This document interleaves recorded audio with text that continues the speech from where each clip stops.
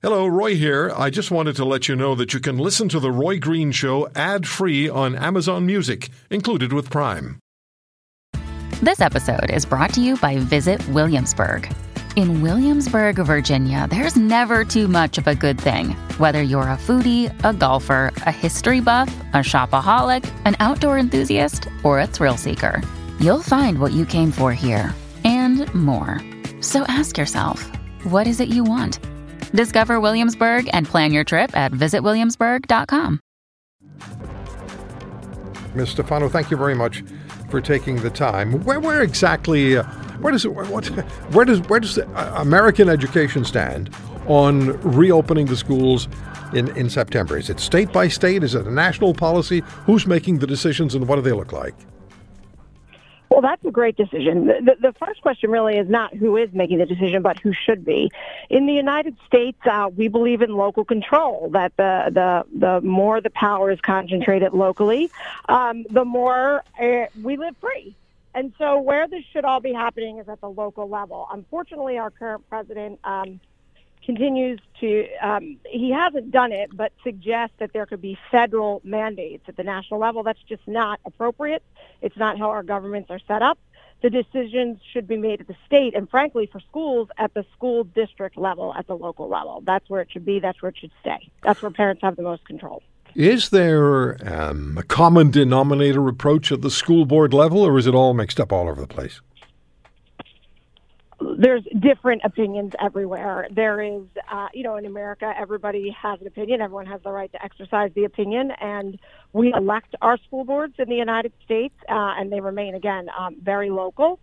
So there is a lot of back and forth. What I try to tell Americans is, why the purpose of life is not to be safe.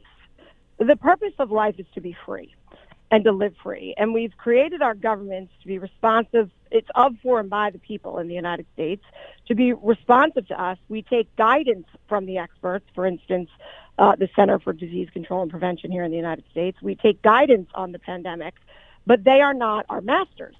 And we use our own common sense and good order to make the best decisions. And I think you've seen when people are left to be free, they tend to make reasonable, rational decisions. Yeah, I go along with that. It's been a long time since we've faced something like this. So I think people are sort of forgetting what the purpose of living is and why we're all here. So if, Ms. Stefano, if a second lockdown were to occur in the schools in large numbers in the United States, what are your greatest concerns about what the outcome would be? Why? What would go on? What would it do? It will cause irreparable harm to our children and their future. There have been wars, there have been pestilence, there have been, in the world, famine, and there have been pandemics. And these are terrible things, and we should take precautions when we can. But we cannot allow we can't allow human progress to be thwarted completely because of it. In the United States, it's been incredibly problematic, especially for our poorest children, our low-income children, to not have schooling, to have not had education. And the public system in the United States was not ready for virtual schooling. We do have virtual schools in America, but the government sector teachers unions refused, and especially their political allies, refused to allow those schools to come in and do the work. They could have done it. They could have done it well. So I think my biggest concern is for our children and their ability to continue to progress as human beings and play a significant role in the world.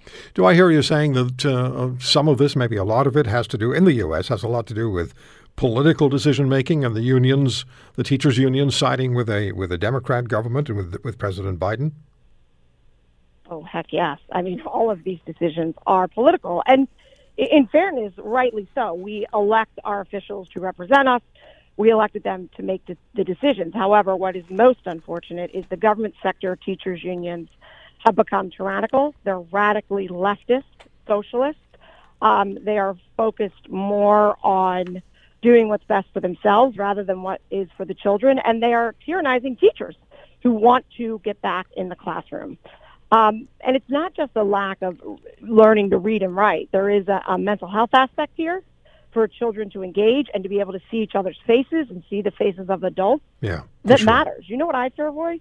That more people will have died from this virus having never got it, but from the mental and other physical aspects that have killed people. And I think we have to take that quite seriously. There's a lot of concern in Canada with what not being in school and being taught virtually or going to school behind masks may have done to kids and their development. And I just looked at a statistic that came from one of your groups. And I'll just quote it. Our children, this is the United States, are already falling horribly behind.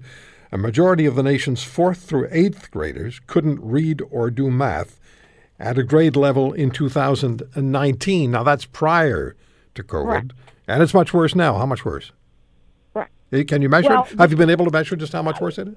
We haven't been able to measure it. So in states where I am, like Pennsylvania, they canceled testing. Now, this is to the benefit of the teachers' unions because one of the ways that you measure teachers is by looking how children are achieving or not achieving on these tests.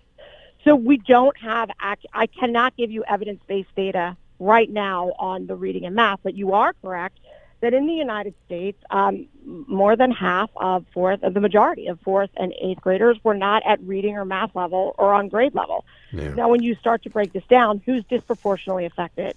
It's lower income children, it's Black and minority children. So they claim to care, but yet they enact policies that do the opposite of caring and hurt the poor. So one more question for you, Ms. Stefano. Are parents involved enough in the United States? Because I sometimes get the sense, and I'm going to get it from parents here, but I have a sense that sometimes parents just give up too easily, just go along to get along. So this is an interesting question. In some ways, parents are too involved in their children's life. I mean, I sometimes look at and I think, dear Lord, none of us are ever going to win another war. We do everything for these children. It's too much. But I think politically, I have a lot of women especially come up and whisper to me. They'll say, I agree with you. I like what you're saying on radio and TV. And then I'll turn to them and I'll say, that's wonderful, but why are you whispering? Okay. There's real fear because of the bullying tactics in the United States of the left, of the government, teachers, unions, of the allies. If you look at how we're handling the vaccine hesitant, the president of the United States on down is most unfortunately. Yeah, I'm gonna catch it from listeners again because I have to tell you I've run out of time. If you want to hear more, subscribe to The Roy Green Show on Apple Podcasts, Google Podcasts, Spotify, Stitcher, or wherever you find your favorites. And if you like what you hear, leave us a review and tell a friend. I'm Roy Green. Have a great weekend.